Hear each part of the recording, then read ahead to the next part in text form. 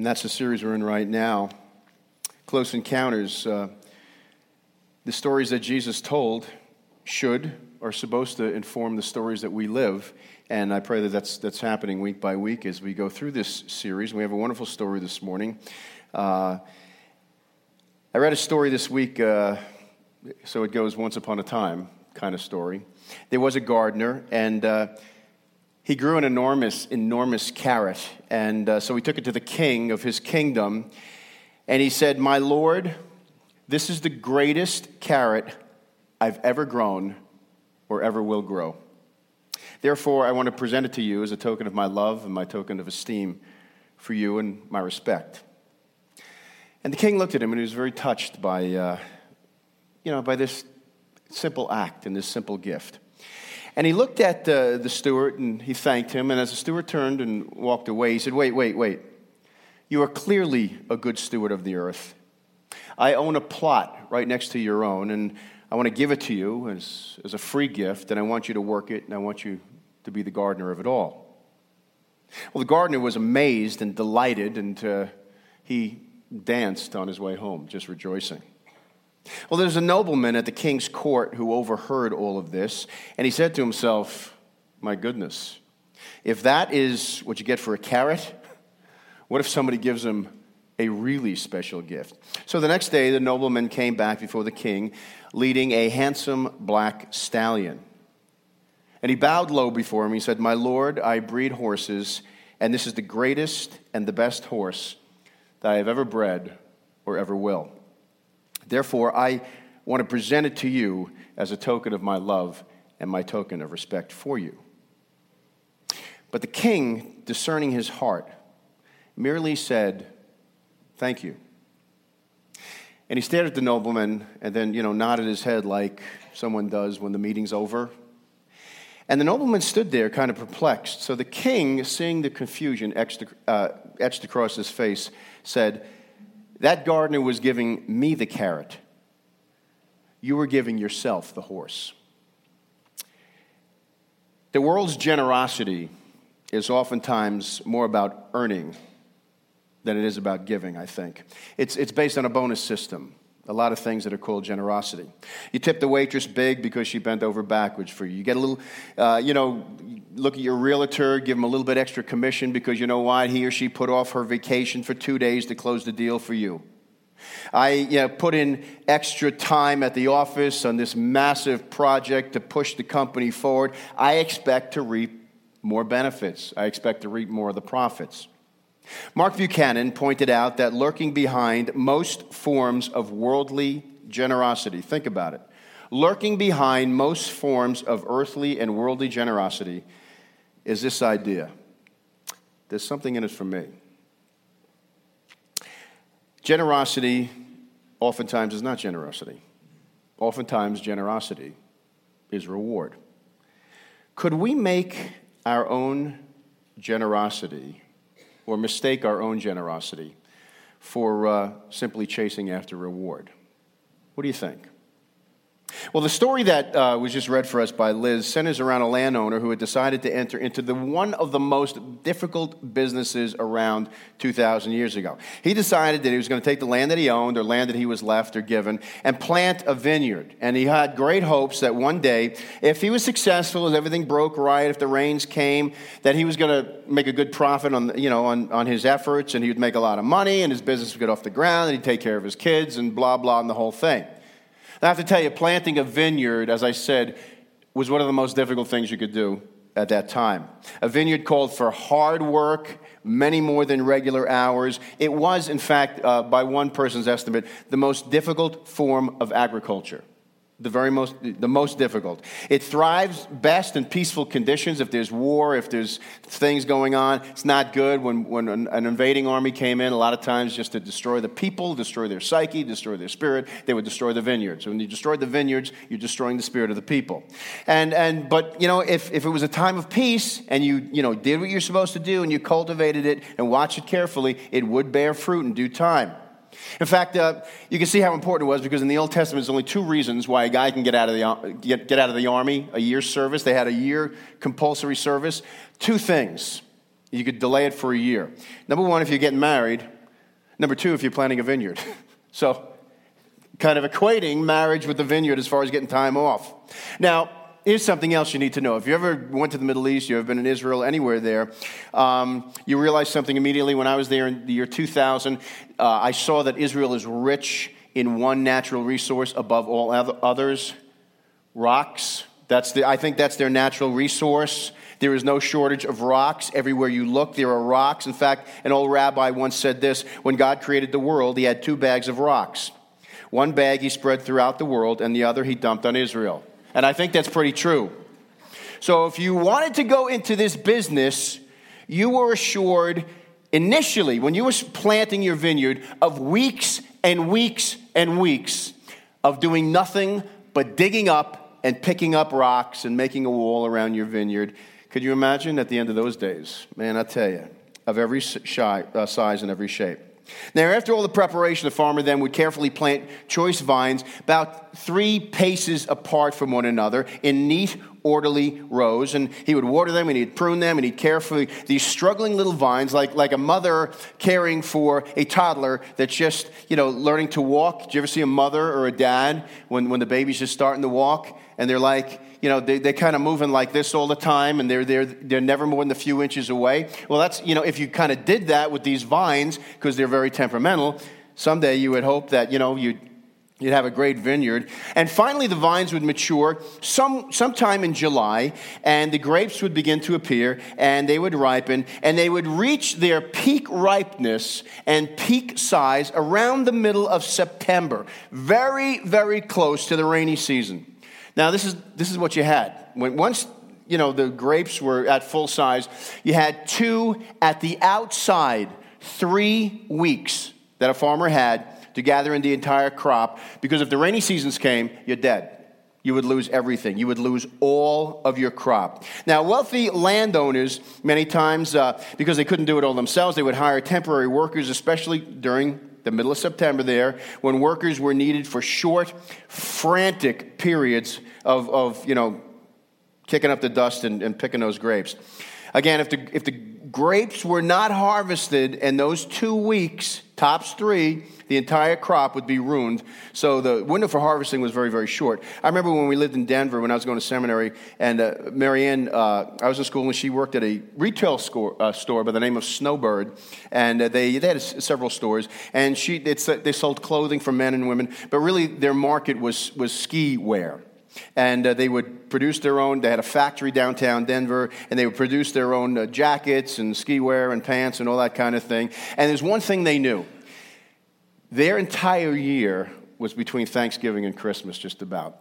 If they made it between Thanksgiving and Christmas, they would go on another year. Now, this was not some big conglomerate, so, the hundreds of stores. They had, I think at the peak, they had 3 stores at their peak, okay? And so every Thanksgiving, he was like, this guy was sweating it out.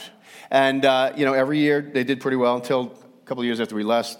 I guess they had a bad Thanksgiving and Christmas, and they went out of business. But you know what? I knew that I wasn't going to see Marianne a lot between that time. I knew that they were going to hire, and I knew they hired extra workers during that time. I knew there were going to be 12-hour days. But, all of a sudden, there was December 25th was coming, and that was Liberation Day. Now, this owner was faced with a very similar situation. So the text tells us that he went out to hire extra workers to bring in the crop. And he went to the marketplace that was the equivalent of today's Union Hall. It's where men gathered early in the morning, tools in hand, in the hope of finding a day's work. And work began very, very early. It began at 6 a.m. That was the first hour. And it was before it got too hot, and it gets very, very hot there. The third hour then, that verse 3 refers to, would be 9 o'clock. If the first hour is 6 a.m., just every 3 hours, so the third hour in Scripture is 9 a.m. The sixth hour would be then what? Would be noon. The ninth hour would be 3 o'clock in the afternoon, and the 12th hour would be 6 o'clock at night. So that's how it goes. So the landowner goes to the marketplace, and after a brief bargaining session, agrees to pay the men at 6 a.m. the standard wage. To come into his vineyard, to pick the grapes, standard wage. Standard wage then was a denarius. Now, there's no labor management agreements in those days, so there was always a verbal contract for the services of the men. And in the case of the first workers, none of them were skilled artisans, by the way. He was hired at 6 o'clock in the morning. They knew that that was kind of the going rate, 12 hours of work for a denarius. Now, Jewish law demanded that all the laborers be paid the same day because the wages were often just enough to feed a man's family if he had a big family. Just enough. So you're working all day in the hopes that at the end of the day, you're going to receive your pay. And then the next stop, the next stop would be after you went, to the paymaster's table would be where? Would be the marketplace, because you got to feed your family. So they go from there and they go right into the marketplace. And you know what? If they didn't have work for that day, man, that was a disaster. So anyway, he goes out during dawn's early light, and he hires some men, and he puts them to work harvesting the ripened grapes in his vineyard. And about 3 hours later of the first day of work, now this guy, you got to understand, you got 2 weeks, 3 weeks tops. This guy has got every single day worked out. He knows exactly how many rows have to be picked every single day, on Monday, on Tuesday. By Wednesday, we should be here. By the end of the first week, we got to be here or we're in trouble. So after 3 hours, he has a pretty good idea. You know what? No, this is not good. So he goes back to Union Hall and he hires some additional workers. Remember, 2 weeks. This is it. That's his whole year. And he hires some more men. And he makes that return trip. And verse 3 says this. This is what verse 3 says. Verse 3 says, about the third hour, he went out and saw some others standing in the marketplace doing nothing. And he told them, you also go and work in my vineyard, and I'll pay you whatever is right. So they went. He did the same thing at noon. He did the same thing at 3 o'clock in the afternoon. Every 3 hours, he's reassessing. He's getting together with his foreman. The foreman's saying, we ain't going to make it. We need more guys. And it's not like these guys were slacking off. They just didn't hire enough men. Every third hour, they reassessed, and they went out, and they got more workers. Now, did you notice the difference in these groups from the first group, the 6 a.m. group, the first hour, and all the other groups? Here's the difference.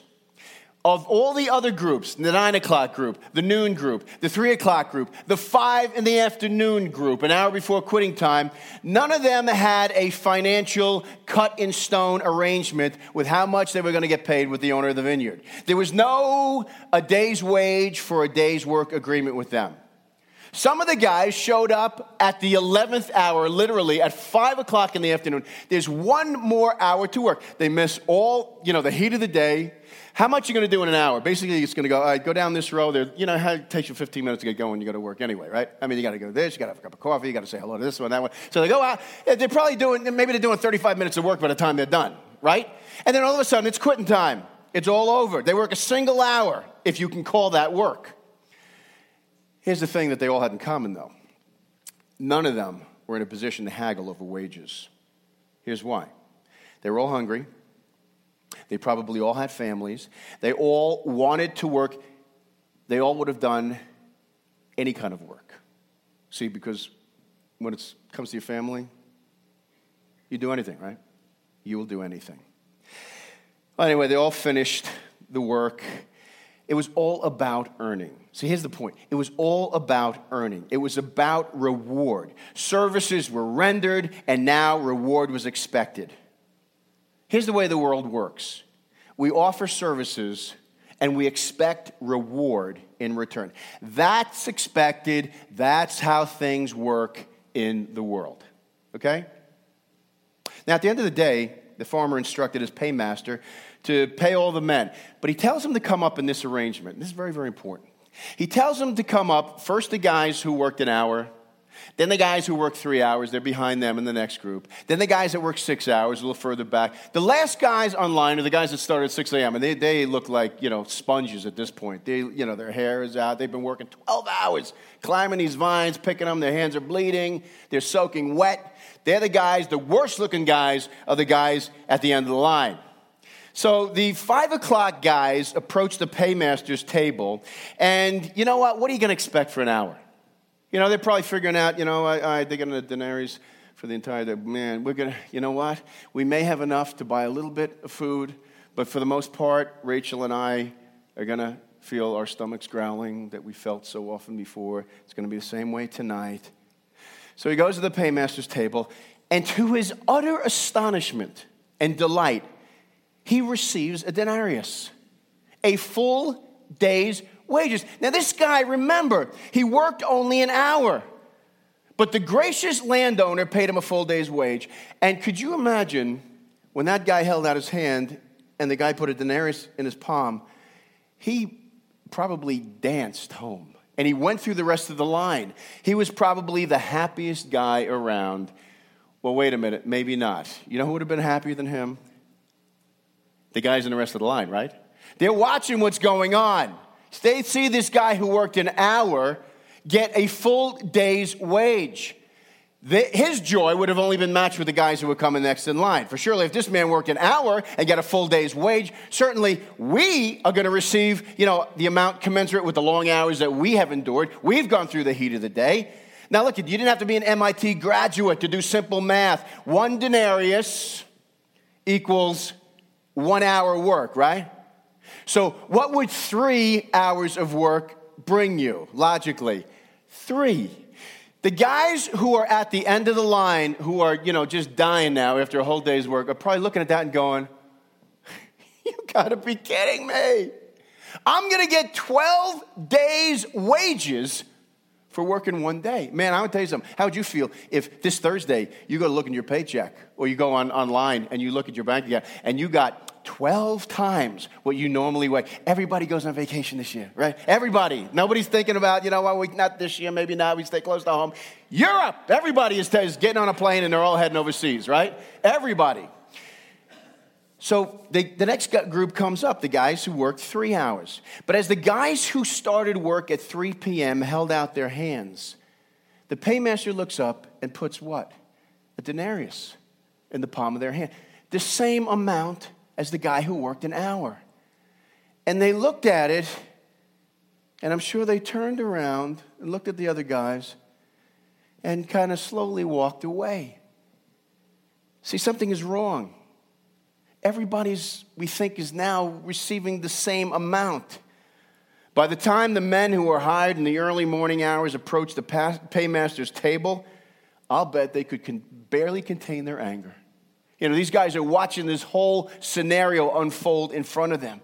And as they look at the single coin in their hands, finally one of them, probably acting as the spokesman, lashes out at the owner. And he says in verse 12, he said, "These men who were hired last worked only 1 hour, and you have made them equal to us who have borne the burden of the work and the heat of the day. This is unjust. This is wrong. This is just plain wrong. This cannot stand." Where's the National Labor Relations Board when you need them, Folks, I got to tell you something. When we see injustice in front of our eyes, there's something about that fries us, even on a small basis. I go down New Road every day, to drive my daughter to school, and it crosses 46, exit 1 on 280, and there's 2 lanes that come together, but the guys on the left who get on the left, they cheat the whole line, a lot of them. There's a line of 20, 30 cars, and these guys cheat the line. They go on down the left-hand lane, and then they put their blinker on when they get over Route 46 to make the right. They're all making the right, and they all know it. I want to tell you something, man. That fries me. And I have at times almost crashed my car into the guy in front of me just not to let these guys in, because these guys know exactly what they're doing, and they do it every day, and you see the same cars every day. So it's not like, I don't even know what I'm doing. I'm sorry. Can I please get it? They know exactly what they're doing because they gun their engines and they try to sneak in. I never, ever let them in. Never. I never let them in. And I got to tell you something. For me, it's almost like I'm just trying to set the record straight a little bit here. Just trying to set the record straight, okay? But doesn't it fry you? When you see, and that's just wrong. It's plain wrong. They're cutting ahead of everybody else. We're all busy. We're all trying to get somewhere, okay? You're not the most important person. You're not the king, okay? It fires us up when we see something like this. These guys were fired up. They were fried. So the guy starts yelling and screaming basically at the owner. The owner answers very quietly. Even I look at this and I say, he answers almost warmly. And he says in verse 13, it says, but he answered one of them, friend, I'm not being unfair to you. Didn't you agree to work for a denarius? Take your pay and go. I want to give the man who was hired last the same as I gave you. Yet, there's something about that. He was born Richard David Falco in June of 1953, and his birth came about from an affair that his mother had had with a married man who pleaded with her to abort the baby. Before he was a week old, he was adopted by hardware owner Nathan and Pearl Berkowitz, who reversed the order of his first and his middle name. Vincent Sanders wrote about David Berkowitz's childhood as, quote, somewhat troubled. Although above average intelligence, he lost interest in learning at a very early age and began an infatuation with petty larceny and pyromania.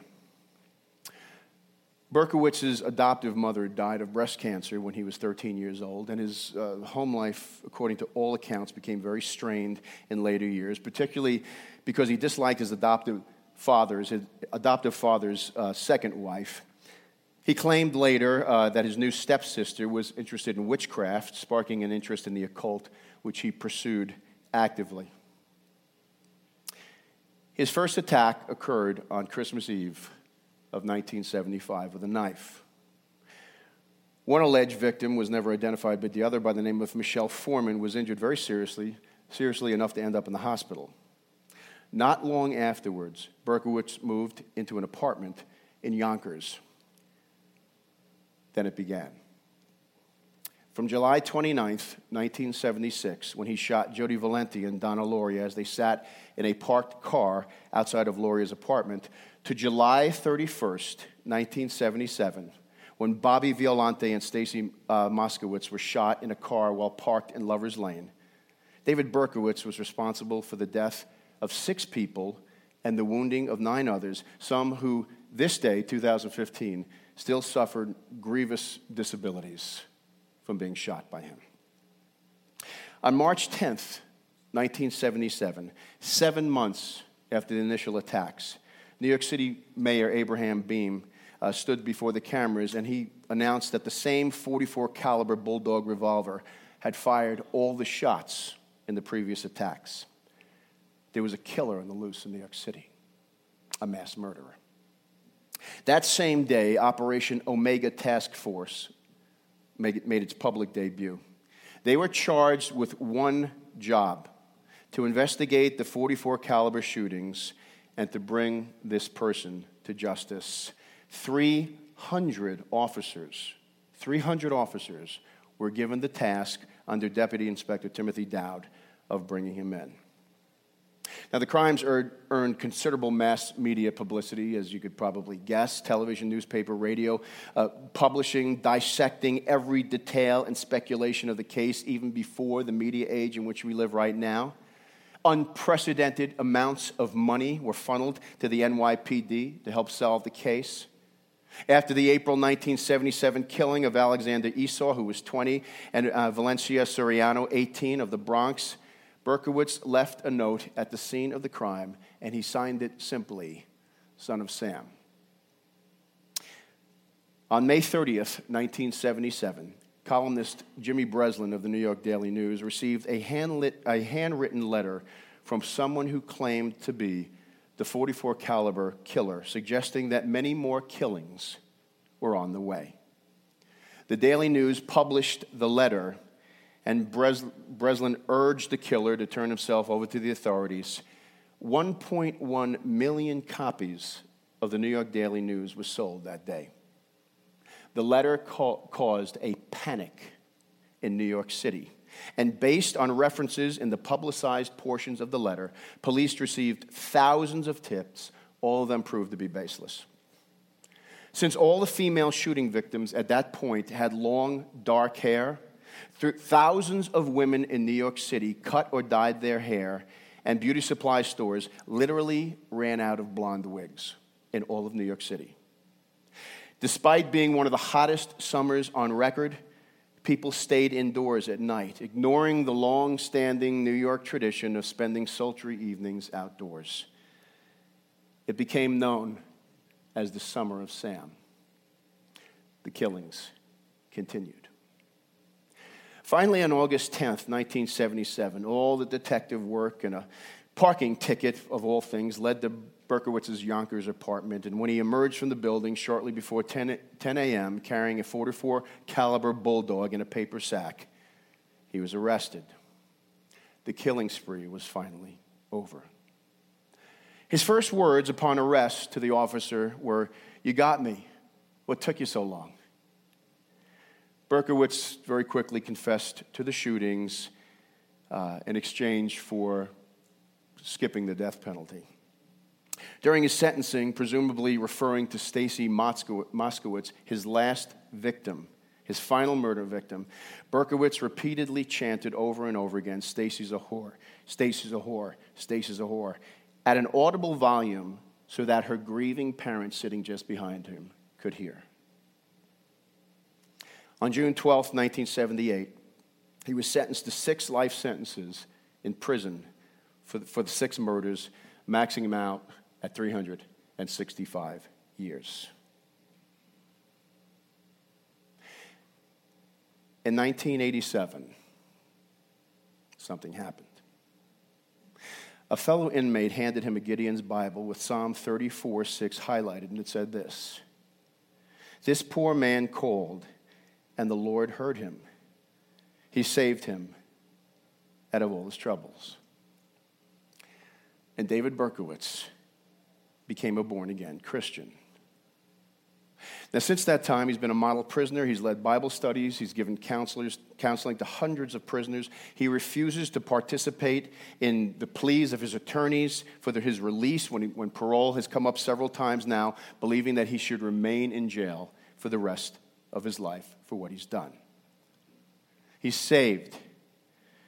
He's on his way to heaven. There is something about that bugs me. There is something about that just doesn't sit well with me. I find myself with a mind problem, and I find myself, when I hear this story, with a heart problem. In my mind, I think it's just terribly unjust.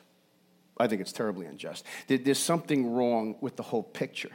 I turn it over again and again and again in my mind. And here's what I do. When I do that, here's what I do. I talk myself into thinking that this case, this sounds ridiculous, I know, but bear with me. I talk myself into thinking that somehow I have the higher moral ground here, the higher moral ground than God himself.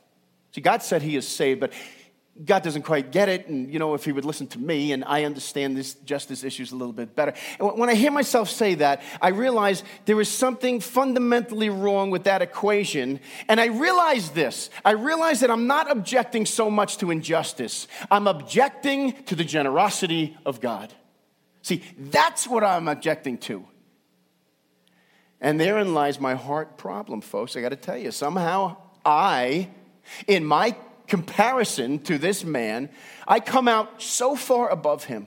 He has no right to share in what I have. He has no right in seeking to deny the grace I freely participate in and have received, grace that I knew I needed and continue to need in my life. You know what? It reveals the darkness of my own heart. It does. It does. Sometimes I think I understand grace. I have a half a shelf in my study with books on grace. See, I've read the books. But then I realize my twofold problem. One in my mind and one in my heart. And when that happens, when the conflicts in my mind and in my heart rages hot, I become aware that oftentimes for me, grace is much more theory than it is practice. I do work I serve.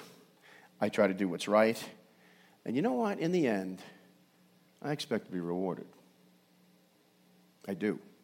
See, we offer services and we expect reward in return. But listen, God gives to all according to what we all need. And what we all need more than anything else is grace. Jewish teachers had a story. The Matthew 20 story. They had almost an exact story in their folklore. In fact, I'm pretty sure, I'm reasonably sure that Jesus took a story that they all knew and he kind of sanctified the story and turned it on its head. He took the same story, I think, and he just changed it around. Now, in the story that the Jewish teachers would talk about, it was about the day of judgment, and he made an opposite point. The Jewish teachers and Israel, they were the ones who worked hard. They were the ones that were there at 6 a.m. And commensurate with their work, they were going to be rewarded in this story more than anybody else. And the people that came at 5 o'clock, those were some of the Gentiles. You know, they're the ones, the righteous Gentiles that came in. They kind of got grafted in the end. You know, they started following the law. They started doing all that. You know, that's good. Okay, you can come in. But they worked an hour. They're going to get a little bit. See, that makes sense to me. I get that.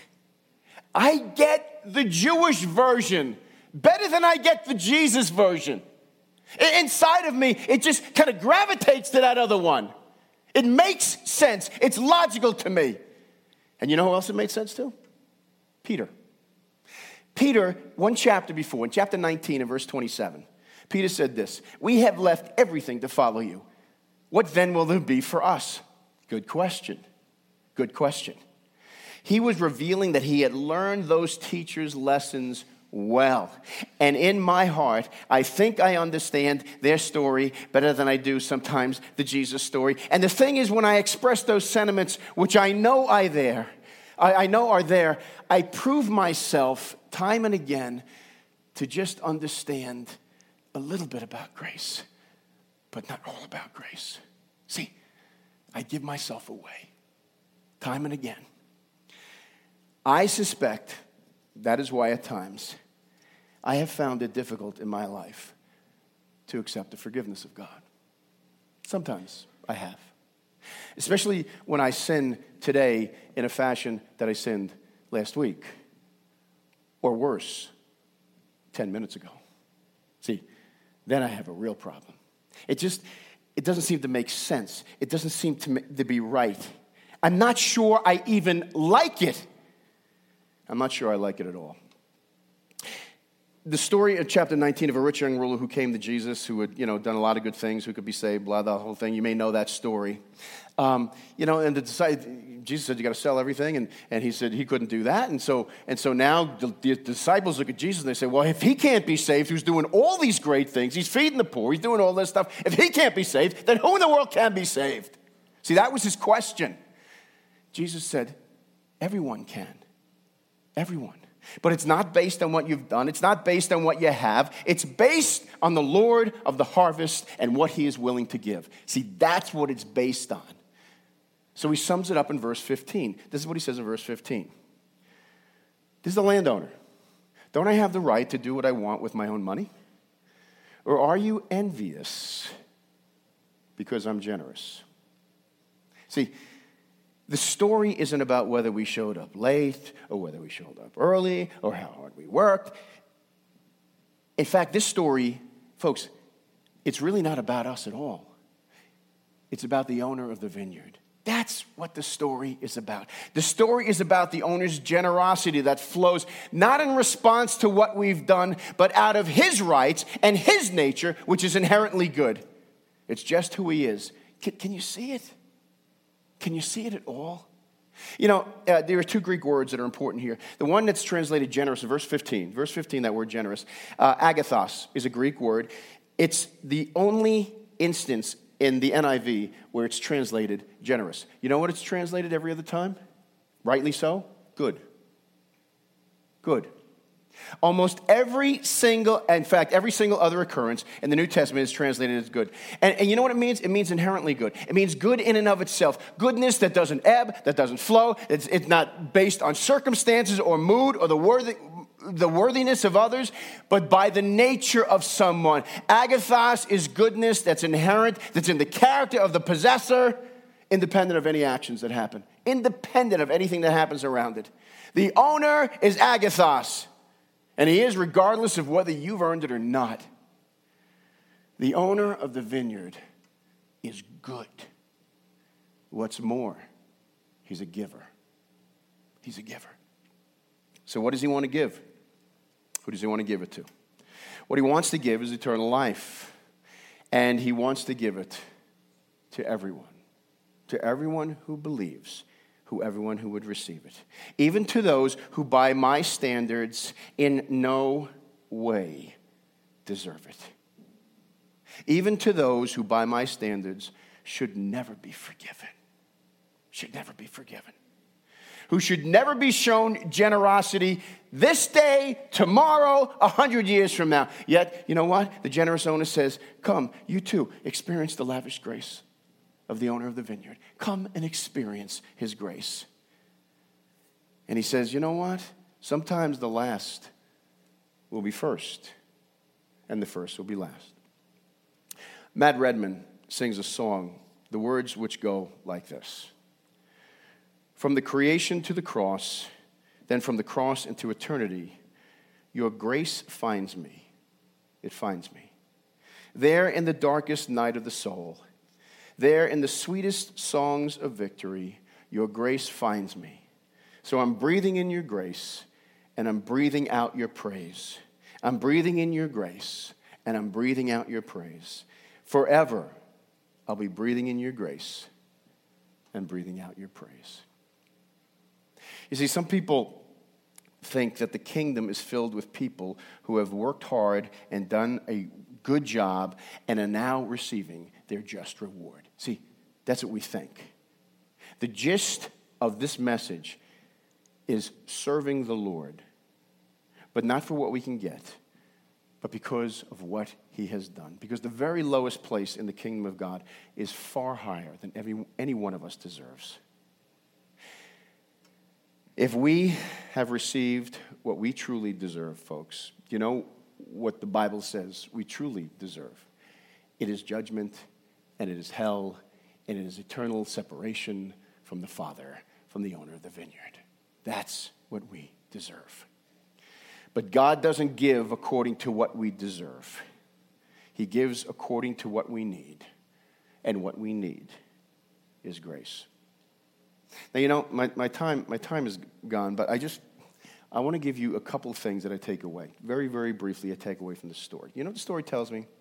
It tells me in those fleeting moments when both my mind and my heart straighten out and are in agreement, I realize that I can be forgiven too. I can. And so can you. Perhaps the thing that's always kept you circling around the periphery, being close to the heart of God, never quite taking that step in, never quite jumping in, always at an arm's distance, is because you never felt that you could truly be forgiven. You never really felt that. I know that in those moments when my mind and my heart meet up, it is a glorious reunion, and it makes my heart, in those moments, it makes my heart sing, breathing out your praise. Something else I learned. The men who came and bargained in the early morning hours with the landowner, they got what they agreed on. You know what the others did? They cast themselves in the mercy of the vine owner, the vineyard owner. That's what they did. And they got much more than they really deserved. They didn't receive what they deserved. They didn't receive justice. They received grace. And you know what? I got to tell you something. Grace is so much better than justice. Just speaking from personal experience, I got to tell you, it's much better. This story makes me want God's grace at any cost. Sometimes what we perceive as injustice is not. Something else. Third thing. Reminds me how much grace I have been given. Now, I've never killed anyone physically, though I have wanted to on several occasions. I have to tell you right now, but you know what? Even the fact that I admit that, and I do admit that freely, Jesus said in the Sermon on the Mount, you know what? If you do that, you are under the same condemnation as the killer. You're under the same condemnation as the David Berkowitzes of the world. You know, you are in the same moral deficit position as the man who takes a gun and shoots another dead. So I am reminded that my response to the goodness of God's grace in redemption, you know what it must be? Gratitude. That's it. Very simple. Just gratitude. I know there's nothing I have done that I have not first received. Grace propels my worship. It motivates my service. Søren Kierkegaard gave expression to gratitude, which should be characteristic of the redeemed person. He wrote this: I am a poor wretch whom God took charge of and for whom he has done so indescribably much more than I could have ever expected, that I only long for the peace of eternity in order to do nothing but thank him. Lord Jesus, our prayer should be, help me to focus on your gracious overtures to me, not to others. Not worry about his gracious overtures to others, but instead focus on what you've done to me and to be truly thankful. Last thing. One more thing I learned. It tells me that no matter when a man or a woman receives God's grace, early in the flush of youth, or later in the strength of midday, or even when the shadows are long and lengthening in their life, I am equally dear to God. Equally dear to God. And I will receive enough grace to satisfy. No one who approaches the landowner is going to be sent home hungry. Nobody.